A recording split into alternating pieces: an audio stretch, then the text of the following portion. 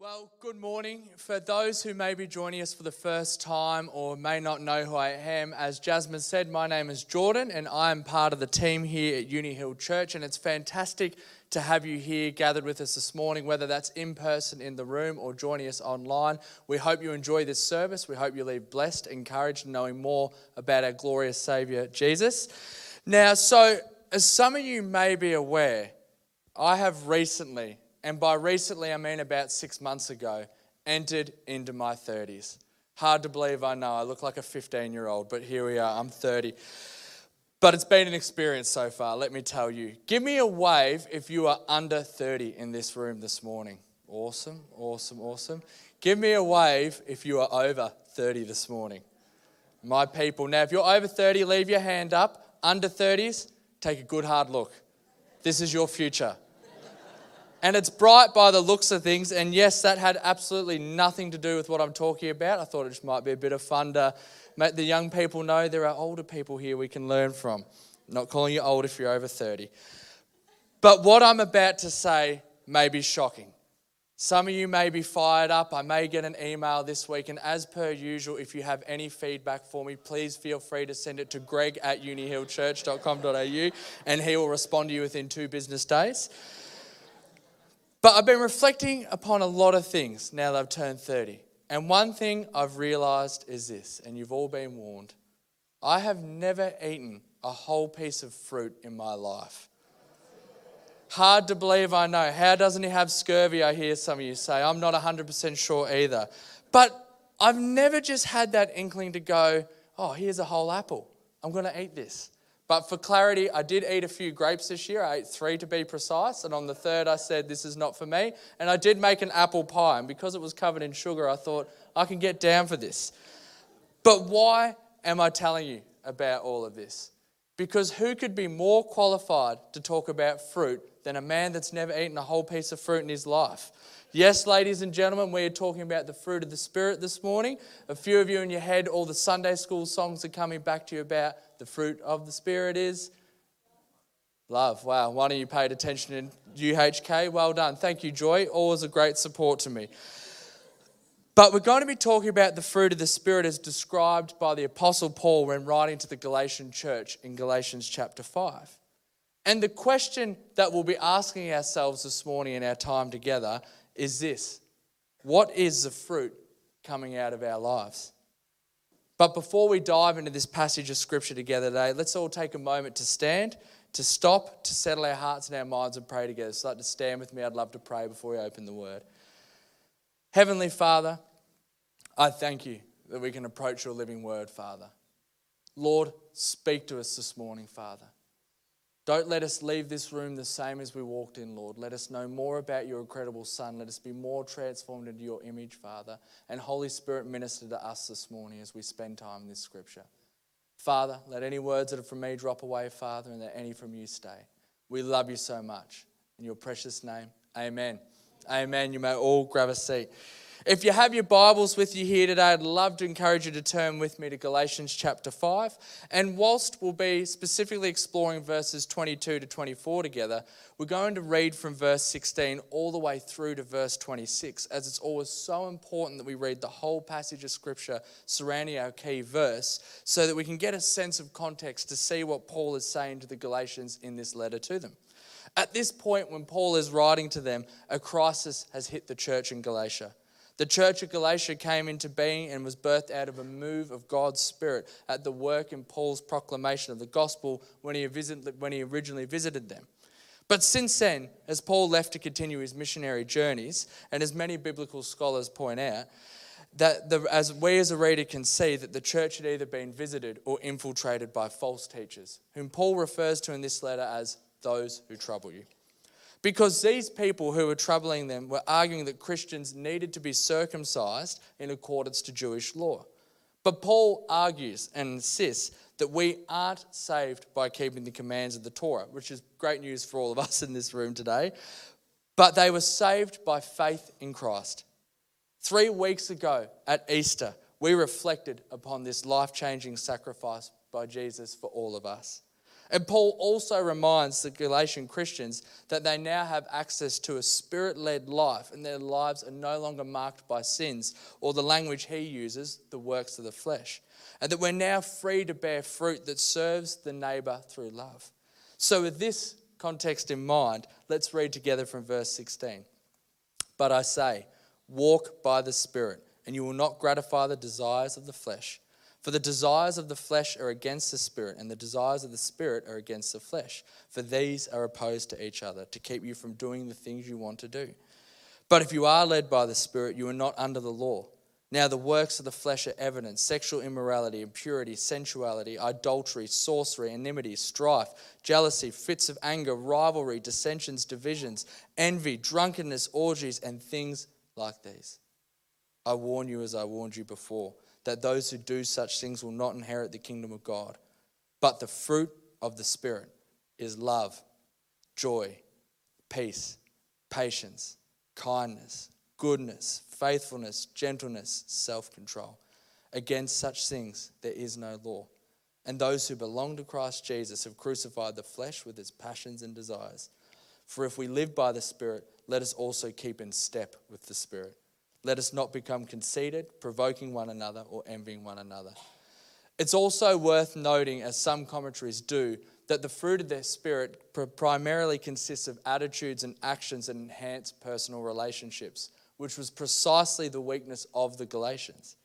When I read that and considered the fruit of the Spirit from that perspective, it made me stop and ask the question, what are the attitudes and actions that I'm expressing in my own life? Are they in line with what I see here?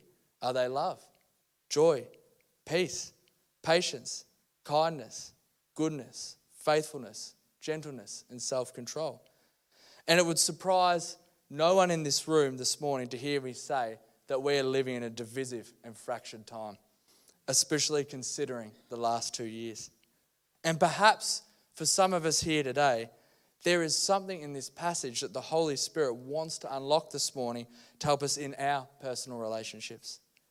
Perhaps it's with that work colleague or a family member. Perhaps that today is a morning where we hear what the living Word of God is saying to us and ask the Spirit to lead us. Perhaps as followers of Jesus, because as followers of Jesus, we are called to live a Spirit-filled and a Spirit-led life. And what could be more countercultural than in this moment of history we find ourselves in? Imagine if by living different and in step with the Spirit, it showed Jesus to those around us in a tangible way. Imagine if people encountered the one true and living God because of the fruit He was producing in our lives. But I think it's also important to stop and consider what Paul is saying in the following verse. In this verse, Paul explains that the Spirit and our sinful nature, or the flesh in his words, are mutually exclusive. How many times have we simply seen, or dare I say it, and I'm most definitely including myself in this next statement, been a people that are more reflective of the culture around us than a people of joy, peace, or of our Saviour? And for the Galatians that Paul was writing to, this is what had happened. They had heard the good news that they were saved by faith and now lives in sons and daughters of the Most High living God, but they had lost their way. But Paul is urging them to remember these life-changing and paradigm-shifting truths, that we are saved and we can live a life empowered by and in step with the Spirit and in community with one another. And perhaps this morning for some of us, and I've also pondered this over the last week, we actually need to remember this incredible good news. We need to invite the Holy Spirit to search us, to lead us, and to help equip us to live a life in step with the Spirit. A life of faith, a life of adventure, a life that looks different to the norm that we see around us.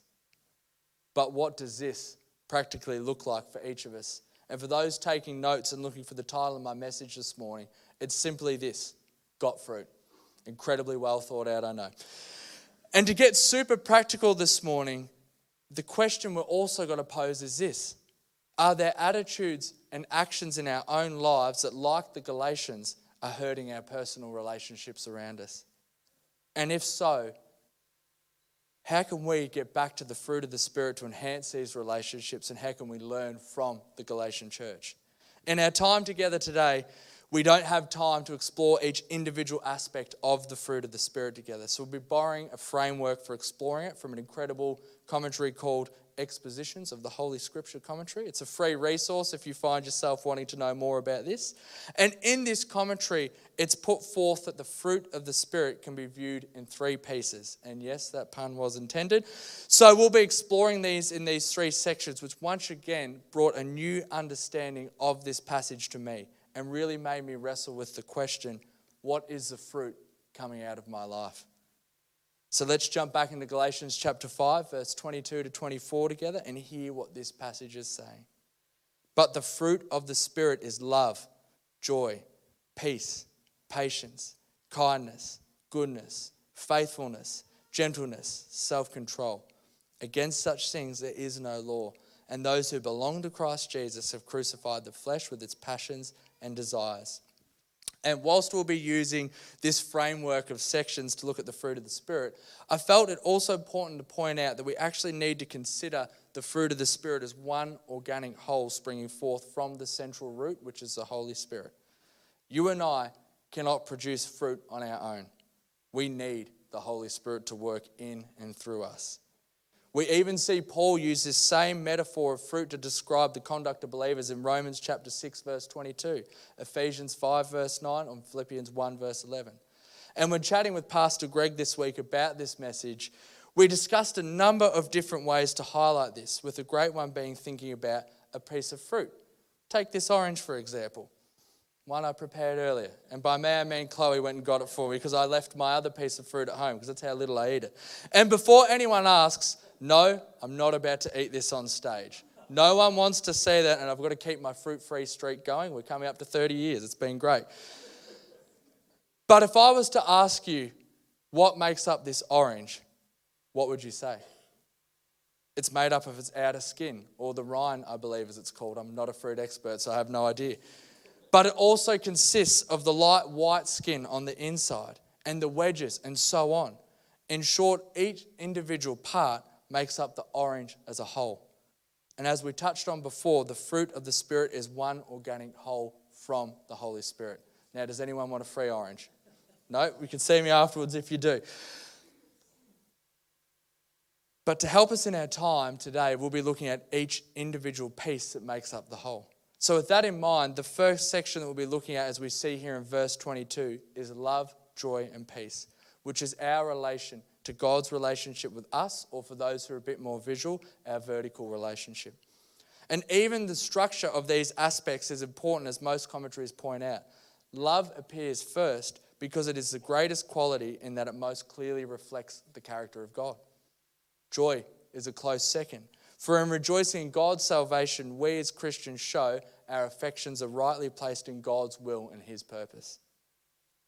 And what comes after joy? Peace. Peace is the product of God having reconciled sinners like ourselves to Himself, so that we may no longer be separated from Him, which should result in a confidence and freedom when we approach Him. The magnitude and significance of our relationship to God cannot be understated.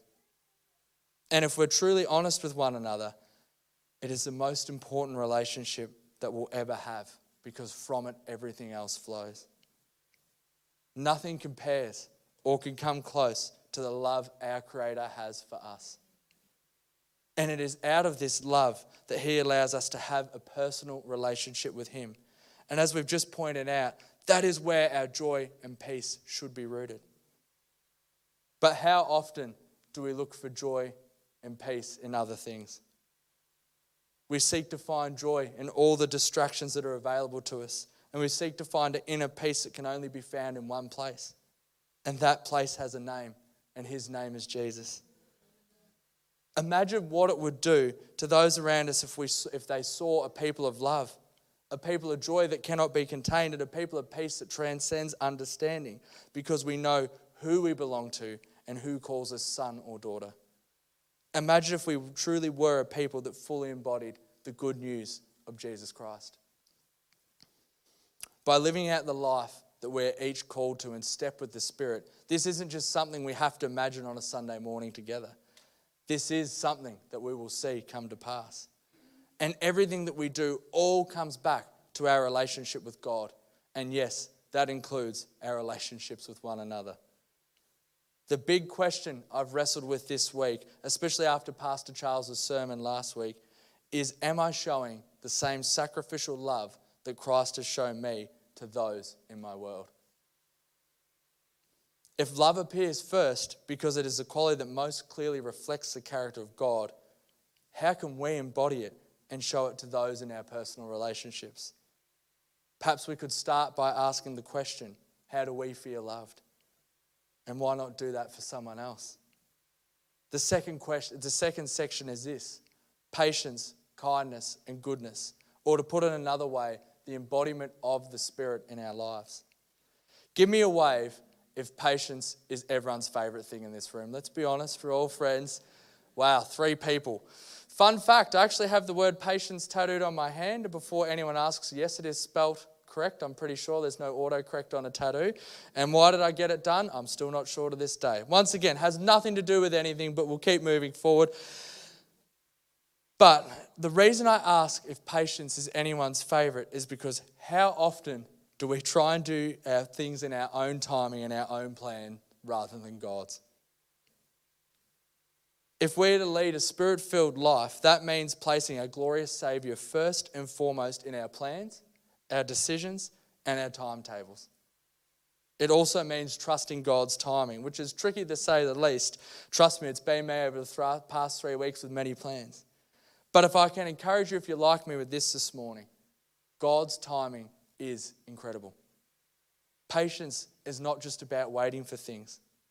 It's about completely trusting God and following Him no matter how long it takes. Or as I more eloquently read it, patience shows that we as Christians are following God's plan and timetable rather than our own, and that we've abandoned our own ideas about how the world should work. If this is the definition of patience, then I am so guilty of getting it wrong and wrong time and time again. And I guess I'm not the only one. But then when we look at kindness, we see that it means showing goodness, generosity, and sympathy towards others, which likewise is an attribute of God, as we also see in Romans chapter 2. Goodness means working for the benefit of others, not ourselves. Paul mentions this again later on in Galatians chapter 6. When living a Spirit-led life, we should be seeing these things embodied in our lives.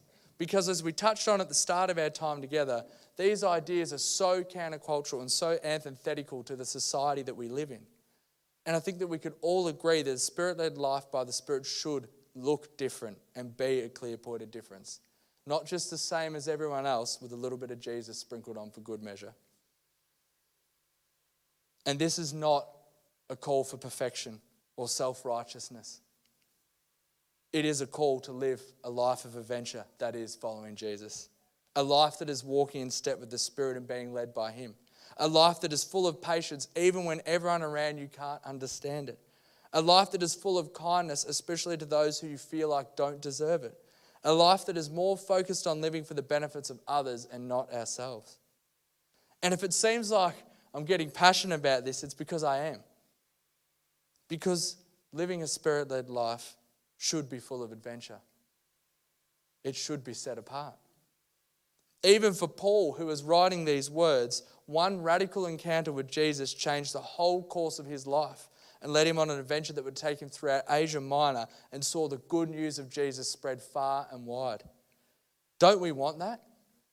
Don't we want to be called a people set apart to embody the good news and hope of Jesus wherever we go?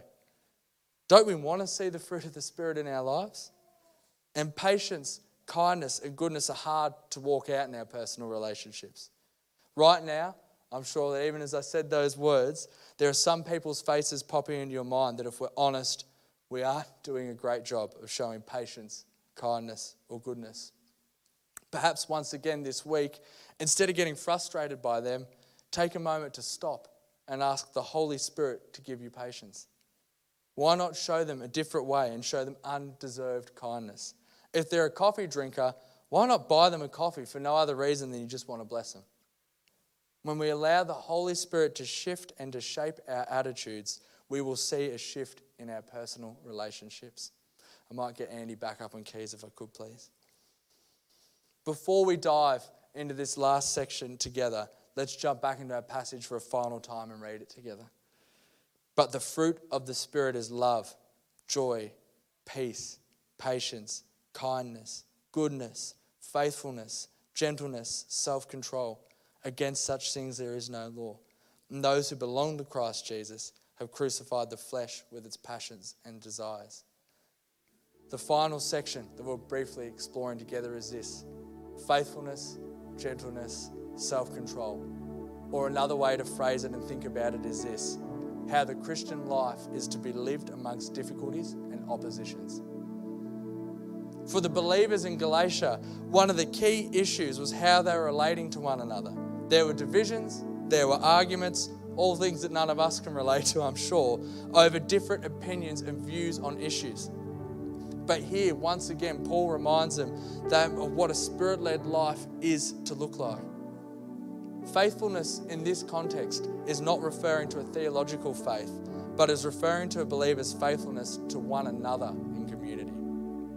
As some commentaries phrased it, faithfulness in this context is doing what you say you will do, even when it's hard.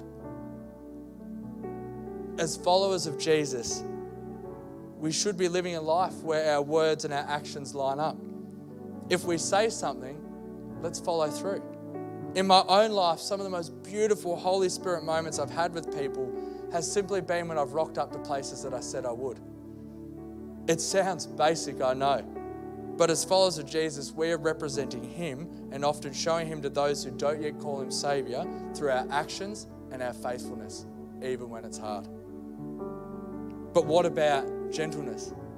In the broader culture around us, especially in our Western context, gentleness is not viewed highly and is often misconstrued as weakness. But we must be careful to not forget that this is a quality that Jesus Himself attributes to Him. Gentleness allows people to find rest in our Saviour and to encourage and strengthen others. We could do a whole nother conversation around gentleness and how a Spirit-led life requires rest in our Saviour, but for the purposes of time today, that may have to wait till the next time we're together. When considering gentleness against the backdrop of difficulty and oppression, it paints quite an interesting juxtaposition. Because how often, when we find ourselves in tough situations, especially ones where we're being challenged, is our first response gentleness? And let's be vulnerable and open with one another this morning. Over the past 2 years, has gentleness been our response to all the lockdowns and different opinions? Once again, this reinforces the countercultural and radical nature of the Spirit-led life that each of us have access to. Which leads us to one of the most countercultural aspects of the fruit of the Spirit, self-control, which is defined as the discipline given by the Holy Spirit that allows Christians to resist the power of the flesh. The Spirit-led life requires discipline, and there are so many incredible books written around this subject. If you want any recommendations, please come see me after the service. But spiritual discipline is something we often don't speak about. But as followers of Jesus, we're given self-control. We no longer have to give in to our flesh. We have freedom in our incredible Saviour.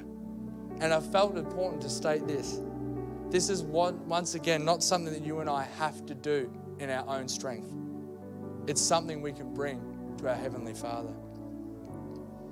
It almost feels like everything around us in this cultural moment is urging us to do the opposite.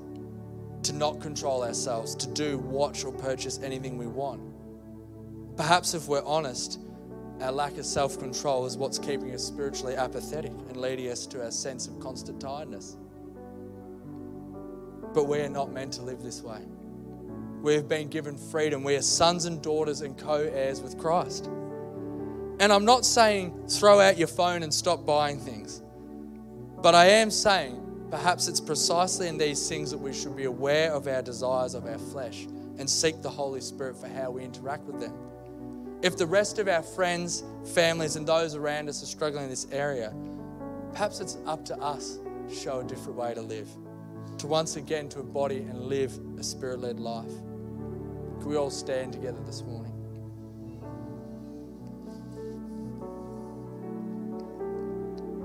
So the question we started our time together today was with this. What is the fruit coming out of our lives? And are our attitudes and actions pointing people to Jesus? For some of us, there may be some adjustments required in our attitudes and actions, especially in our personal relationships. And if you feel this is you, why not ask someone you trust this week about what they see coming out of your life? And remember, feedback isn't always easy to receive. Trust me, I wrestled with some this week. I got some on this sermon that I was not stoked with at first. But Greg was right. But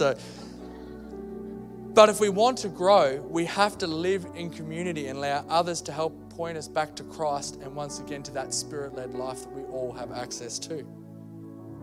For others today, this may be a confirmation of the path that the Holy Spirit is leading you on. But for all of us here today, if you only take one thing away from this message, let it be this. You can live a Spirit-led life. And the Holy Spirit can produce the fruit of the Spirit in your life. It won't be easy, but then again, what great adventure is. We can live a different way to our cultural moment. We can embody the good news of Jesus and to point others towards Him with our words, our actions, and our entire lives. We can live a life full of love, joy, peace, patience, kindness, generosity, faithfulness, gentleness, and yes, even self-control. And I felt to end our time together this morning in prayer, to invite the Holy Spirit to minister to those of us that need a refreshing and an equipping this morning. So with every eye closed for privacy, if you want to live a Spirit-led life or you want to strengthen and refreshing to continue to live one, with every eye closed, just give me a wave so I know who I'm praying for. Awesome. Heavenly Father, thank you that you produce fruit in our lives, Father. Thank you, Father, for your incredible love for each of us in this room. Holy Spirit, be with us as we leave this room this morning, Father. No matter what situation we find ourselves in, Father, help us to feel your presence this week. If we're with perhaps a personal relationship, Father, that we know we're struggling with, Lord, give us a word of wisdom. Give us a sensitivity, Father, to what the fruit of the Spirit is doing in our lives. Continue to refresh us, Father. Continue to guide us, continue to equip us, Father, and continue to help us be a people that live a Spirit-led life. We love you so much, Father. In your name, amen. Now, before we close the service today, I'm going to ask you all to keep your eyes closed just for another second. I wanted to take a moment to acknowledge that maybe some people in this room are watching online that may be saying, this all sounds great, but how do I even get to know Jesus? And that's a great question, because the answer will change your life forever. Because when we enter into a personal relationship with Jesus Christ, there is forgiveness, there is hope, and there is freedom. And I know, because I only stand here because of Jesus' incredible forgiveness and mercy. So if that is you, and you want to begin an incredible journey with Jesus, I'm just going to ask you quickly to put your hand up. I'm not going to get you to come out the front, just so I know I'm praying for it. If you're watching online as well, simply just send me an email at jordan@unihillchurch.com.au, and I'd love to personally have a relationship with you. So with every eye closed, if that's you this morning, just give me a wave. Awesome. Heavenly Father, I thank you so much for your love for each of us. Whether we're in the room, whether we're online, Father, minister us, Father. This week I pray that we're all equipped and released, Father. Help us not to walk out this room the same as we walked in, but Father, continue to minister through a Monday, Tuesday, Wednesday, Thursday, Friday, Saturday, Father. Be with us through every moment. Heavenly Father, I thank you for the way you love us, the way you continue to guide us, and the promptings of the Holy Spirit. Thank you, Father. In your name, amen.